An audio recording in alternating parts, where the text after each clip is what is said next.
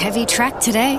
Yeah, not vibing risky lettuce. Getting sinker vibes. I don't know. Says on the Tab app she's firming. Don't just vibe it. Get expert tips in Tab's new race feed. Tab. We're on. What are you really gambling with? I was asked to host an OB at a veterinary seminar at Cranbourne last year, and I sort of went, but then when I did it, I was so impressed with the information and the guests and the talk of the future of veterinary care. It's a fascinating area of the industry, and it's on again on Monday, December 4 and Cranbourne December 5. So it's split across two venues, one in the west, one in the east, which is a really good idea. And there's so much going on there. And Grace Forbes I think she actually led it last year, and I think she might be doing something similar this year. And she's with me. How are you, Grace? Hi, Matt. Thank you for the opportunity to promote the seminar. Forgive me for thinking last year that it was going to be a little bit boring, but it really, really wasn't. And I did it with Marie McEwen, and we both walked out afterwards going, wow, that was so interesting. And you had such interesting guests. There was a lady who you might remember. I think she'd actually trained horses in Gibraltar or somewhere like that, and she was the most fascinating woman. And there was guest after guest after guest and speakers who were just fascinating. And the thread was all about veterinary care and animal welfare. But you really do get some interesting characters at these seminars. Yeah, thank you. We always aim to keep it interesting. It's much more enjoyable if you can have a good time and learn something. And yeah, last year we had a really interesting speaker. She was a vet, a jockey, and a trainer. And so last year the focus was on lameness and injury prevention. This year the focus is looking at what can we learn from other high-performance athletes, which is why we've got Joel Selwood there with us on that day, and also sort of looking at how we use medication in our racing horses. In the years since the injury prevention seminar, has much changed because of what we learned at the seminar? Has there been much innovation and much change or more wisdom now about injury prevention? I think definitely over the last 5 years, really, and a lot of that comes from the work we've done with the long name, Equine Limb Injury Prevention Program, which we all call ELIP. Thank God you've abbreviated it. Yes, makes it a bit easier.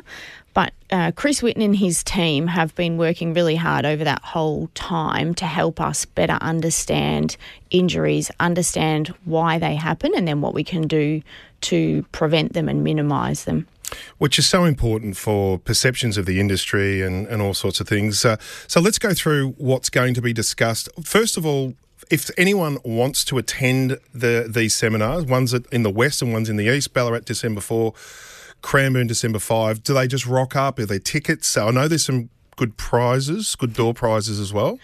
There definitely are some good prizes. So what you need to do if you want to come along is register. So trainers and permitted vets in Victoria will have received some emails and text messages, and they can go to the Racing Victoria website, racingvictoria.com.au/seminars, and they can register there. It's free for all of our participants. And as you mentioned, we've got some really great door prizes. There's been some really generous offers. So Goldner's has provided us with $500 transport vouchers. Magic Millions have given tickets to the Ballarat Cup cocktail function. Inglis have given some seats at the Chairman's Club table, which is pretty exciting. And then Kentucky Equine Research and Zoetis are providing vouchers for people on the day. So come along because there's plenty of prizes. And the one last one, which is the biggest one, is Arionio, which is a company that does training monitoring. They're actually providing a 1-year free subscription, which is the value of that is about $3,000. So wow. One lucky person at each venue will be the recipient of that. All right, so rock up. You might get a freebie. So let's talk about why they should be going to these seminars. There's some bullet points in front of me here. Just mainly tell us about the Joel Selwood aspect of it. Well, Joel is an incredible AFL player. He's obviously got a lot of titles to his name, premiership player, 6-time All-Australian player. But I think what really interested me in him is his career longevity and resilience. There's a stat. He's like an old 10-year-old gelding, isn't he, for longevity? He is. He just went around and around. He averaged something like 20 games per season. And so I think there's a lot we can learn from his example about how he managed his training and playing to have that really long career. And how that was managed for him as well, like what processes he was put through by those who knew more than he did probably as well. So exactly. Yeah. We're really interested to hear from him about his relationship with the coach, but then also the club doctor.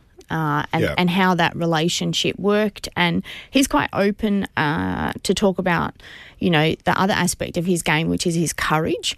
And so he obviously was a really courageous player, but that meant he did have some concussion episodes. And so it's really interesting to hear him talk about that dynamic between the player, who generally just wants to play all the time, the coach, who wants their best players out on the field, and the club doctor, and that sort of relationship is really interesting. Just on concussion, and I know Racing Australia is a basket case, but is there any potential for uniformity with concussion timeouts and rules in Australia? I know they vary from state to state, which is quite bizarre in some ways. Is there going to be a focus in the future that it's an across-the-board Australian rule regarding concussion? Well, you're probably asking the wrong person, because although I do like to make assumptions between what I know about horses and humans, that would probably be I mean the horse, across all the horse jurisdictions in Australia. Like, I know New South Wales has a different one than Victoria. Yeah, but that is more for someone. I look after horses, and the concussion of the jockeys is something more for our CMO, Ben Barassi. It's been a frustration for me. But you're the wrong person. You're the horse person. Yeah, okay. Yes. So it's going to be fascinating. How many parallels do you see between the human experience and the horse experience? Do you think there's a lot we can learn from a Joel Selwood? Oh, I think there's a lot we can learn if you look across any discipline. I mean, we have elite athletes, our horses, and that's exactly what Joel Selwood was. And so I think we learnt that a few years ago. We had the high-performance coach from the All Blacks come and speak at one of these seminars a few years ago, and it was incredible how many parallels there were and the learnings both ways. I know he had sort of connected with some trainers afterwards to sort of see what he could learn in more depth. So there's lots of opportunities to learn between the different sports. It's talking about things across the board and across the states and across the world. Medication rules. America's going through a really tumultuous time with the Dave Navarro, all of that, the stuff that went on there with that amazing story. And I think they instituted some much stricter medication rules, but they've had a lot of fatalities. It's a nightmare what's happened in America. But what we're having at these seminars is a panel discussion regarding case studies regarding medication and performance. Yeah, that's right. And I should also say to my American colleagues, they are in the process of implementing, for the first time ever, national drug reform rules, which will be across the board. And I think they should really be commended for that, because that is a huge step forward and will definitely lead to some really important changes. And they're actually leading the way now in a lot of cases. They've got a new rule coming in where they're actually going to prohibit bisphosphonates at all times. So they've gone from being sort of a bit behind the rest of the world to actually leading the way in a lot of cases. Can you imagine your role over there for the last, say, 5 or 6 years was what they've been through? It would have been a frustrating role to be a vet in the environment of American racing, particularly on the West Coast in the last years with the Santa Anita and Los Alamitos and all those incidents. It would have been a very frustrating period for vets over there, I imagine. Well, I think for anyone that loves horse racing, nobody likes to see injuries, and that's something that we're all striving to reduce. And that's no different over there. We all have unique challenges. Like, there's lots of similarities between countries, but there's also a lot of unique challenges between the way different racing jurisdictions work. And I know I talk closely with a lot of the guys that work over there, and I think they're really making some progress, and they've been working really hard on that for quite some time. I really hope they do, because Ray Paulick's someone that I speak to a little bit about the status of American racing, and they're at a real fork in the road over there. There's no doubt about that. Just before we look at the carnival we've just had, anything else from the seminars that you'd like to point out? Well, I think I would just say to people, come along. So Ballarat on Monday the 4th between 10 and 3 and Cranbourne on Tuesday the 5th between 10 and 3. If you're really keen, you can come to both, but you don't need to because we're duplicating the same program at both events to make it easier for participants to attend. So you'll know if someone rocks up at both, they're looking for door prizes. Yeah, it's not such a bad idea. Absolutely. The carnival we've just had, the rules that came in after the Cliffs of Moher adjusted after Anthony Van Dyke. There was a hullabaloo overseas about the MRIs and the scans and so on. But now that everything's settled into a bit of a rhythm, I think most of us feel that the international component is sort of about right anyway now, and I think that they've got over the hysteria and they now know how to work in with these rules, and some of them have been adjusted. The one that I wondered whether may be reviewed is the one that was West Wind Blows, the scenario there about whether or not it could be tweaked, the two-run rule for Melbourne Cup here. I imagine a lot of things are under constant review at this time of year, so are there a few balls in the air regarding what the rules might be next year, or are we happy with where we're at? I think the first thing we need to consider is that these protocols have only been in operation for 3 years and they've been successful so far. And so if something's been successful, you're going to be fairly cautious about making any drastic changes. And we've definitely made some minor amendments over the last few years, but I wouldn't be expecting wholesale changes given they've been so successful to date. I think you must be really satisfied, given you had to ride a storm a little bit after the rules were introduced, but the proof's been in the pudding, hasn't it? Fatality-free so far, touch wood. We've had international participation. I think it's been overwhelmingly proven to have been the right change at the right time. I mean, definitely we are really proud of what we've been able to achieve. And I think anything new and different, and the protocols were quite a change. So we added quite a few extra steps for the internationals. But over the last 3 years since they've been in place, there's definitely been a much greater understanding and acceptance of why we're doing them.